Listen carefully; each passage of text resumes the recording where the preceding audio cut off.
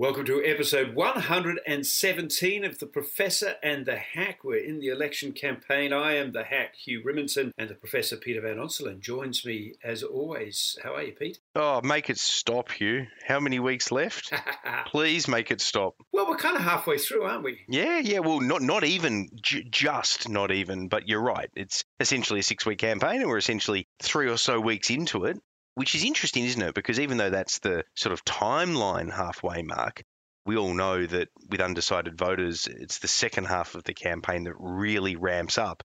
And it already feels long. It already feels like there's been a lot of divergence on some issues, as well as controversies, as well as movements in the economy, you name it, which we'll get to.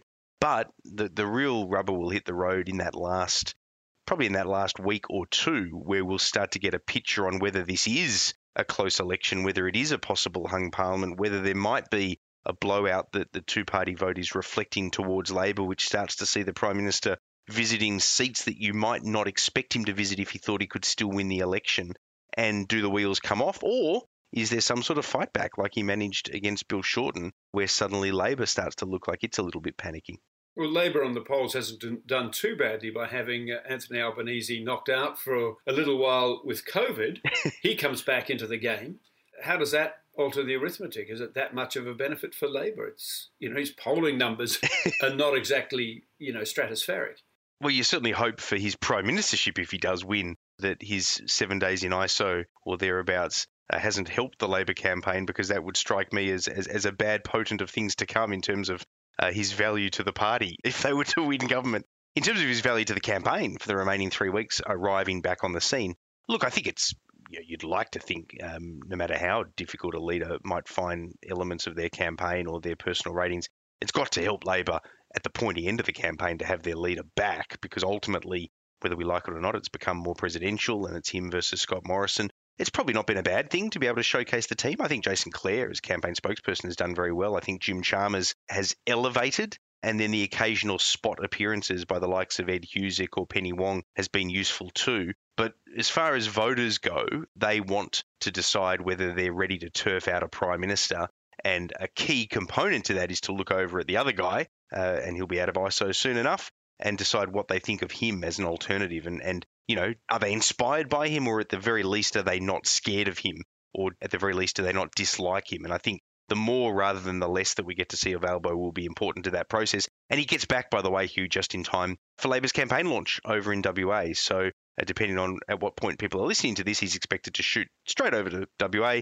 That's what he wanted to do right before he went into ISO anyway from a campaign perspective. So he'll do that in collaboration with their campaign launch. And it is unusual to have a campaign launch in WA. I couldn't think of a time that had happened. Somebody on social media mentioned that maybe John Curtin had, but then they rescinded that. But that's obviously going right back to World War II. I can't remember either major party having a campaign launch in WA. It speaks finally for West Australians to the potential significance of the West, at least in Labor's eyes, that they want to have the launch there, tap into some of that parochialism, tap into some of that popularity of Mark McGowan, and help themselves to the seats that they think they can win in the West. Because, one is certainly up for grabs, that's Swan. 2, if you include Pearce, Christian Porter's old seat, should be picked up by Labor if they want to even consider getting a majority of their own. And possibly 3 or more if you include Hasluck and some of the other seats, if things start to go in their favour in these last 3 weeks. Well, if they're going to get Hasluck, they're going to get other seats across the country. So it ceases to be really much of a race, you'd have thought. Well, yeah, I think you're right about that, but I'm just not entirely convinced. Look, if we're playing this back after Election Day and Labor wins in a landslide and they pick up Hasluck as part of it, you'll be proven right. And that's, I guess, that's the most likely scenario. The only question mark I have is this pandemic election, even more than most elections, could well throw up big differences from state to state. And what little I'm getting told about how the polling looks from state to state by both major parties, it suggests that it could be lumpy. But I think, yeah, you're right. A seat like Hasluck falling, it would have to be incredibly lumpy, wouldn't it, with attitudes in the West versus other parts of the country for the Labor Party to only scrape home but get Hasluck. Because picking up a seat like Hasluck against Ken Wyatt on a margin of around 5% or so in the West, it would suggest that other seats on the East Coast are going to fall such that we don't necessarily need to wait for WA with the 2-hour time difference on election night to know who's won. It's interesting, isn't it? Because, yes, by going to WA, they focus on their hopes in WA, but there is an opportunity cost to that because wherever you hold your launch gets publicity around the nation, but gets particular publicity in the state where you're holding the launch. You are signalling that that state is important to you. So, tactically, is there an opportunity cost that he's not holding it in Queensland? I think there is. I've actually spoken to the sort of Labor hardheads about that and asked exactly that question. And the argument given to me was that, look, everyone always launches in Queensland.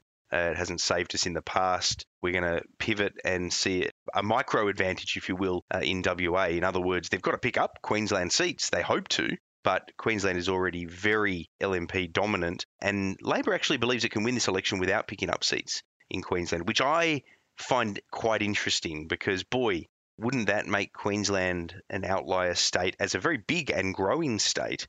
Were it to still have the distribution that it currently has, and I'm not exact on this, but it's somewhere around 21, 22 LNP seats to around 8 or 9 Labor. So it's very skewed in the LNP's favour.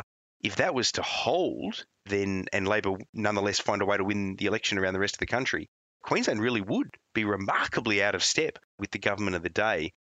So that's their argument. We don't know the details, by the way, yet, unless I've missed it, on what the Conservatives are planning to do or what the Liberal Party are planning to do. 3 years ago, it was in Brisbane and it was on Mother's Day.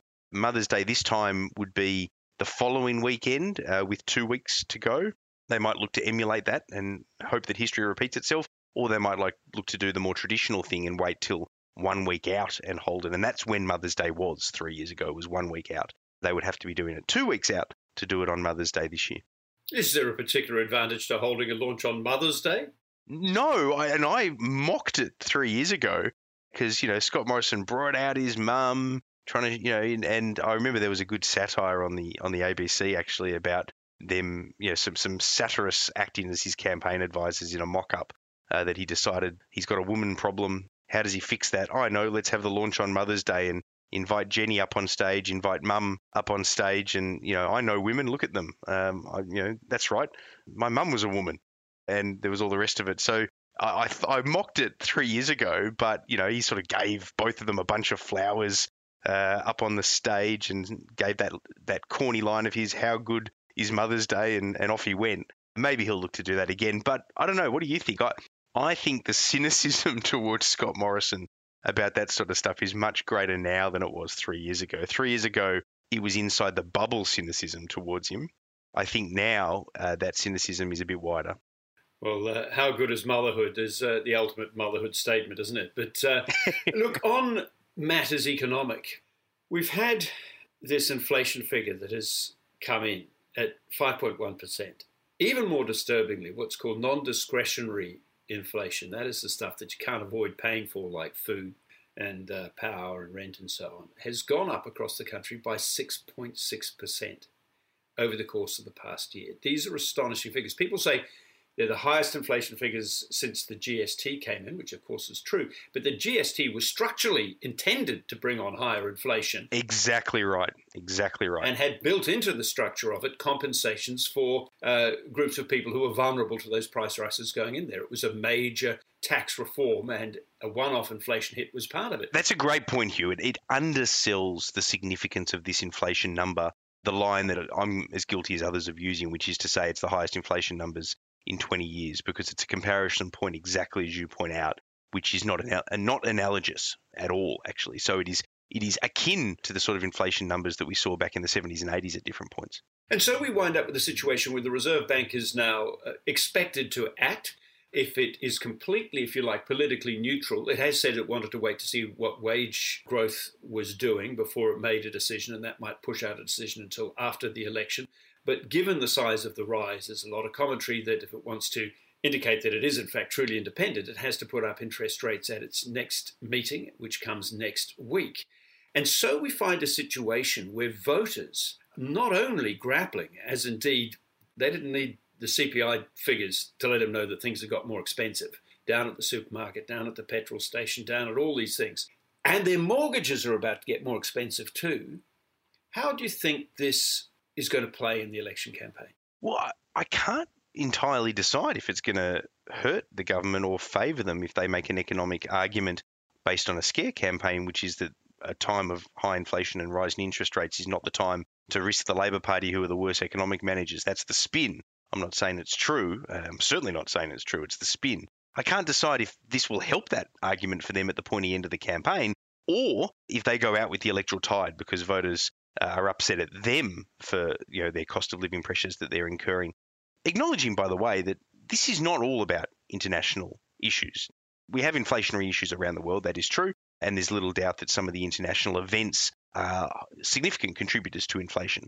But we're also pump priming the hell out of this economy and have been doing so in the COVID and post-COVID environment. We also have a government that is potentially exacerbating the worst elements of what high inflation can do, that is high interest rates, by trying to encourage people, shoehorn them even, first home buyers into mortgages that they're not used to paying when interest rates are about to go up, with smaller deposits, by the way, under their home borrowers scheme to try to encourage first home ownership.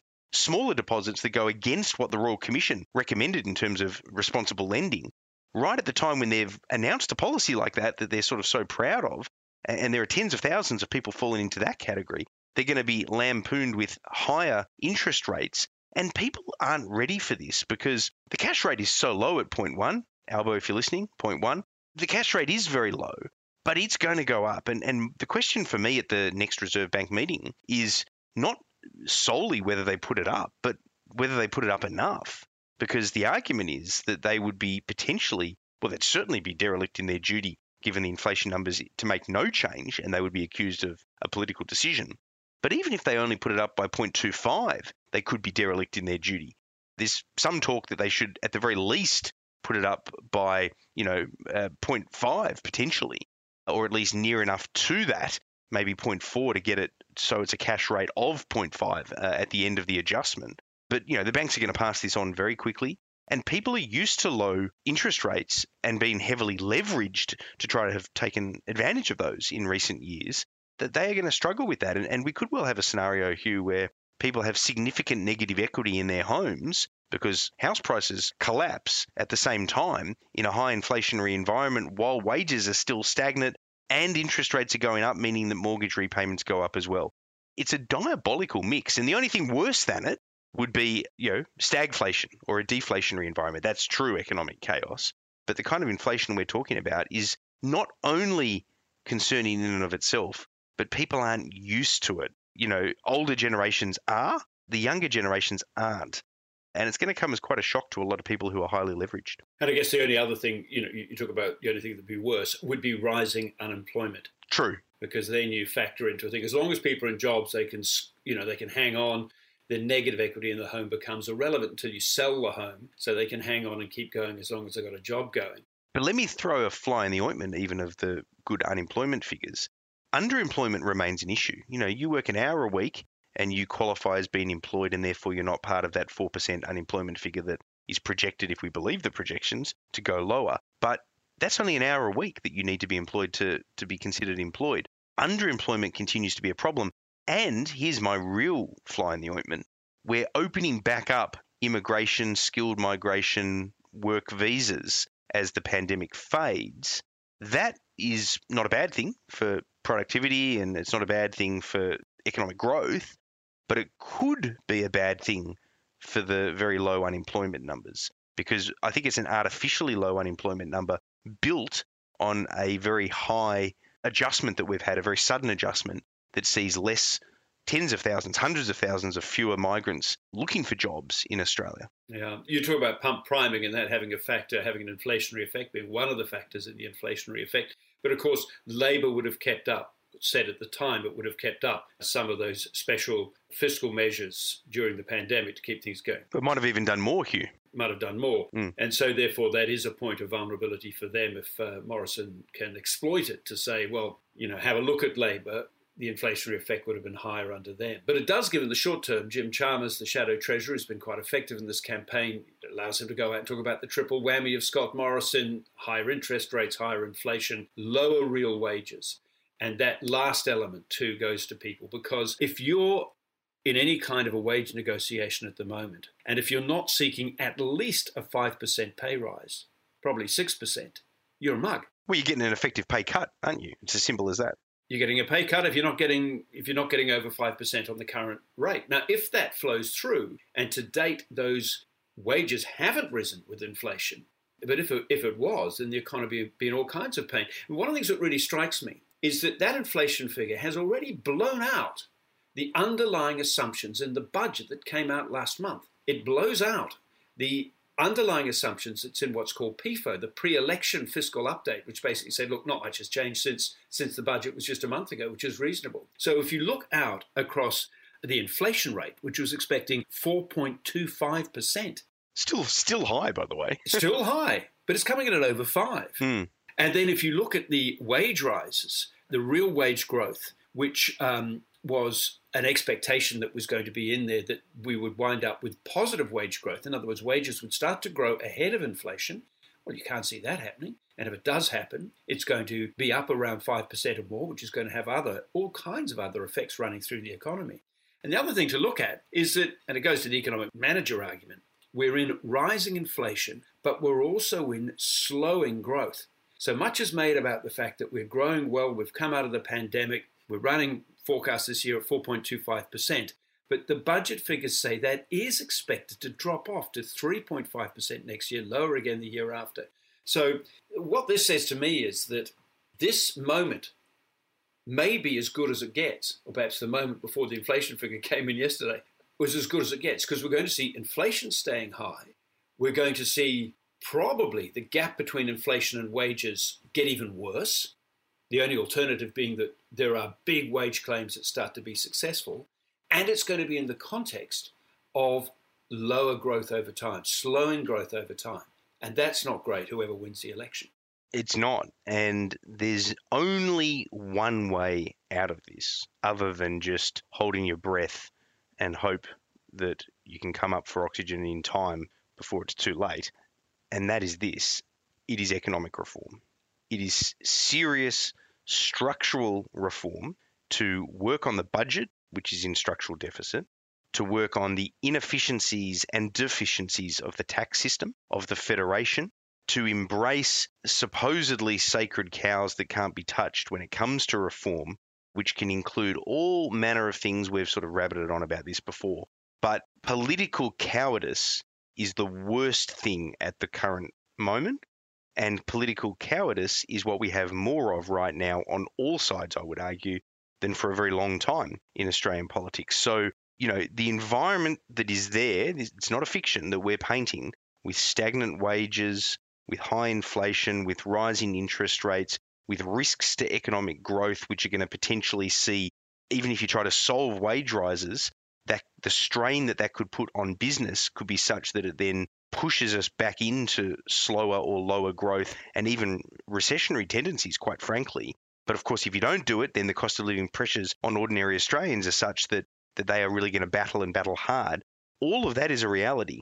And the only solution to it is bloody hard work by our political class, which means serious reform, which we have not had. And what we're about to face is in no small part a consequence of having, I would argue, of having had 2 new governments in a row that have failed the test of major structural economic reform. They've had some other reforms, but I'm talking about the Abbott administration coming in, which is the current government, not taking advantage of major reform on entry. And I'm talking about the Rudd administration when they came in, not taking advantage of major reform on entry. And I'm not arguing the point about other things that they've done or things that the other side of politics have undone, frankly. Well, mind you, Rudd tried for a resources super profits tax, which pretty much did what? But then he backed down. He should have taken it to the election.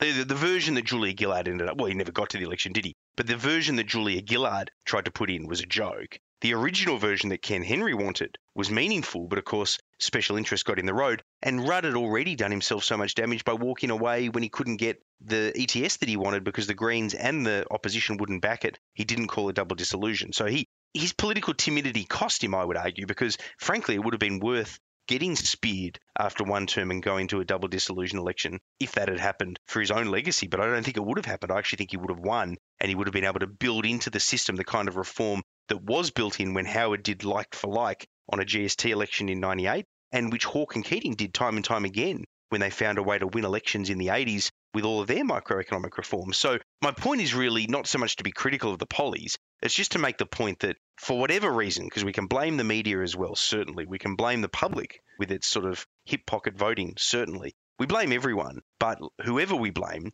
we're at a position now. We're at if you like, a crossroad moment in history where the only way to fix the problems is with reform. And if we don't embrace that reform, we risk our country having a much tougher time of it, a la Fraser years style, in the coming number of years, not number of electoral cycles, even, not just in the short term.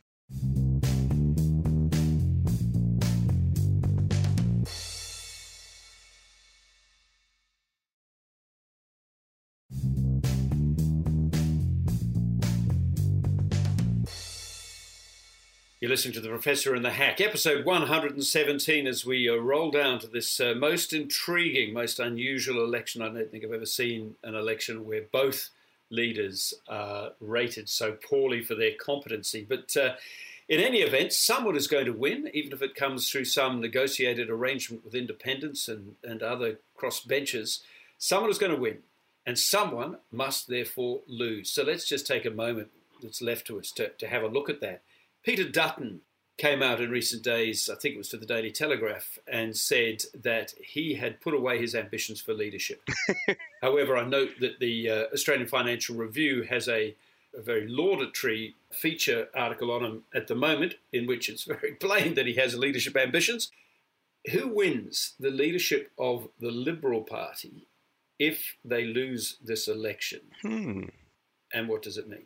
Yeah, look, good question. To some extent, and I know this feels like I'm piking from giving a direct answer, but to some extent it comes down to how they lose and who's left if they lose. So if they lose very narrowly, I wouldn't put it out of the realms of possibility that Scott Morrison actually stays on. I don't think that's the most likely scenario, but... He couldn't take them to another election, surely. Well, but he could stay on for a while in the hope that it falls over in time for an early election, or that it falls over with some sort of recalibration. I don't see that happening, don't get me wrong, because a lot of the independents have almost made it clear that their willingness, when I think Zali Steggall has overtly said this, that the ability to support a Liberal Party in government would require the removal of Scott Morrison. Now, if the consideration is to try to get into government as a minority government, either soon after the election or shortly after the election, Josh Frydenberg's got better chance of that than Peter Dutton. I'd say Peter Dutton has less chance of it than Scott Morrison, which is saying something. But if it's just simply about acknowledging the defeat in whatever form and then looking for a new leader for 3 years' time on the assumption that it will take that long, I think that people could be surprised that Peter Dutton beats Josh Frydenberg, if not in the initial vote, in a subsequent vote before we get to an election in 3 years' time. But it really does come down to the complexion of the parliament. Josh Frydenberg has worked very hard on his colleagues, but if a lot of those moderates lose to Teal independents, for example, that enhances Dutton's capacity to shift the party to the right. And depending on what does or doesn't happen up in Queensland with the Frankenstein of the LNP, that also could have an impact on Peter Dutton and where his support lies. So you almost need to know who loses seat by seat to get a better understanding of what type of Liberal Party ideologically is left and where it's likely to want to go before you can write off or write in Dutton or Frydenberg. So they both have somewhat marginal seats, so both are notionally vulnerable to being voted out at the election. Well, that's a good point too, Hugh. That's a very good point. One of them or both of them might not be there. But assuming that they both get in, it is simply about those men. There's no one else. I don't think so. In fact, I remember having a conversation with a minister about who else was left if both of them did lose their seats. And it became a real difficult thing trying to work out who sits next in line because, you know, there's no women that really sit next in line. Anne Ruston is on the rise, but a long way off something like that. But being made campaign spokesperson and being touted as the potential health minister has seen her star rise. Maurice Payne's in the wrong chamber, and she doesn't like doing media anyway. Karen Andrews, I think, is very good, but I'm not sure as many of her colleagues think she is in that sense. So who's left if we're not looking at Dutton and Frydenberg? Well, I mean, I almost can't believe I'm saying this, but, you know, you're looking at Angus Taylor, or Paul Fletcher is competent, but he's not charismatic, and he's a moderate. Simon Birmingham's in the wrong house. It's hard to work out. You know, Alan Tudge is damaged. Christian Porter's gone. Dan Tehan, has skills, but I don't see him as a leader. it's pretty bereft. Somebody made the point to me that maybe you would want to skip right forward to a new generation and bring in a hawk like Andrew Hastie, who's charismatic, young, talented, all the rest of it. Very conservative, not my cup of tea in that sense, but there's almost something in that if you lost Dutton and Frydenberg, maybe you just go, look, stuff it. Let's put Andrew Hastie in and give him 2 shots. A little bit like what sort of often happens at state level, but doesn't tend to happen federally. Let's just, put him in and move the ship on. But then you're putting someone in who was only an assistant minister in government to suddenly being the leader of the opposition. Yeah, so I think it's true. It has to come down. It'd be interesting if one or heaven forbid both of those men didn't get up. You'd have to then totally redraw coalition prospects or Liberal Party prospects. Yeah. But assuming if it's there, it has to be between those two men, and then it becomes a question between which one is more immediately likeable to the general population, which would be Frydenberg, and which one is most likely to act as a kind of a destructive force that relentlessly takes on a Labour Party government with the capacity to crack it open in the way that Abbott, brought down Labour by just relentlessly attacking it to the point that it couldn't be re-elected. He was no good as a prime minister. He was disastrous as a prime minister. But bloody hell, he could slogan down a government like few other people in the business. And you sort of assume that Peter Dutton would be much better at that than Josh Frydenberg, don't you? But having said that, Peter Dutton, he's actually quite likeable one-on-one, and a lot of people say that in a surprising tone. But he's not. He's charismatic apparently in his own electorate to be able to do well. But he's not somebody who strikes me as electable in the broader public sphere, and certainly not in large cohorts of the electorate where new Liberal seats would be at even more risk, I think, than they are under Scott Morrison. He's not going to win too many seats in Melbourne. No, that's true. For the coalition. So the same question must then be put to Labor, and in many ways it's an even more profound challenge, because if Labor was to lose this election against such a weakened identity as Scott Morrison after a decade, they have to wonder what on earth they've got to do, don't they? Yeah, look, if Labor find a way to lose this election, when the last election was considered the unlosable election that took over the mantle from John Hewson in 1993 rather, then suddenly where do they go next? Well, the big battle that they will face, and they need to have an ideological battle, but before they can even have an ideological battle, the battle will be generational, because the next generation in Labor will be looking at the leftovers from so many defeats who are still the senior players, many of whom still have leadership ambitions. And the younger generation will be looking at them and saying, no, guys, get out of the way. So the ones left, I'm talking about Tanya Plibersek, Chris Bowen, Tony Burke, maybe Jason Clare. Jim Chalmers is a bit of generation next, even though he's very senior all of a sudden, because, he was a staffer more recently and then became an MP. It would go to Jim Chalmers, surely. Well, you would think so, but then, there are questions about whether or not he has the numbers, particularly under the voting structure, if Tanya Plibersek, for example, decided to put her hand up. But generation next inside the party would want a whole clean out, irrespective of who the leader was. Even if, for example, Tanya became leader or Jim Chalmers became leader, all the hangers-on who are currently very senior include Mark Butler in that. All this cohort who have been ministers from the Rudd and Gillard years and have then been there for so long in opposition, failing time and time again. Throw Bill Shorten in the mix. The next generation of Labor will strongly want them all gone. They'll want them out of shadow cabinet, and they'll want a complete generational reboot. Whether they get that or not, I don't know. Sure. But it can't be just personalities. No. They might want them all gone, but you can't say, right, well, now we're going to keep doing what they did with a new set of faces. You've got to come up with a really profound self-examination about the future of, if you like, traditional progressive politics, which is what Labor represents. And that was going to be my next point. I don't actually know what that is. So they've got two problems. The generational ambition-based problem, which I think they will put first, and then whatever happens there, whether they do or don't move on from the old guard, one thing that they can't fail to do, which I think you agree with, is just pretend like nothing has gone wrong here and keep doing the same thing over and over again. They need to have a look at what the hell they stand for. But I don't think that'll be their first move. I think if they lose, the first move will be the personality one. And that creates the prospects for all kinds of nasty battles Yep. and scores settling, and that will play out to a greater or lesser degree in public, probably a greater degree in public. And so if the Scott Morrison was to somehow muster a win, and he's certainly not out of the running for that, then there is that prospect that the Labour Party at that point could descend into a kind of a generational bloodletting with bitter, some might go quietly. Shorten might say, look, my time's done, I'm happy to go. But a Tony Burke is unlikely to do that, you'd think. Yeah, I agree. I don't think Chris Bowen will do it either. It's going to be really interesting in terms of the politics, as well as the ideological battles, as well as, quite frankly, what happens next in any type of planning by whoever does win, going forward, with my lament about the lack of major reform. It's going to be a really interesting next term, because whoever loses will be going through all sorts of tumult. Whoever wins will be faced with enormous challenges with serious question marks about whether they have an actual plan as opposed to the BS rhetoric of a plan. So we're in for the politically interested, we're in for a fascinating 3 years.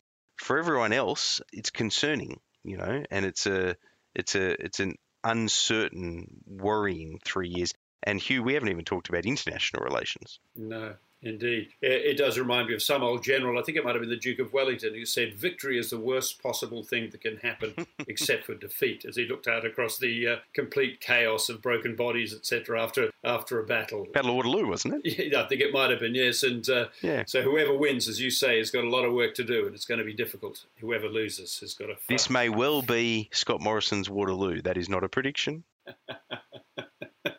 Well, the Belgians might come over the border. Who knows? Matthias Cormann, where are you? Great to talk to you, Peter, and we'll talk again next week. Looking forward to it.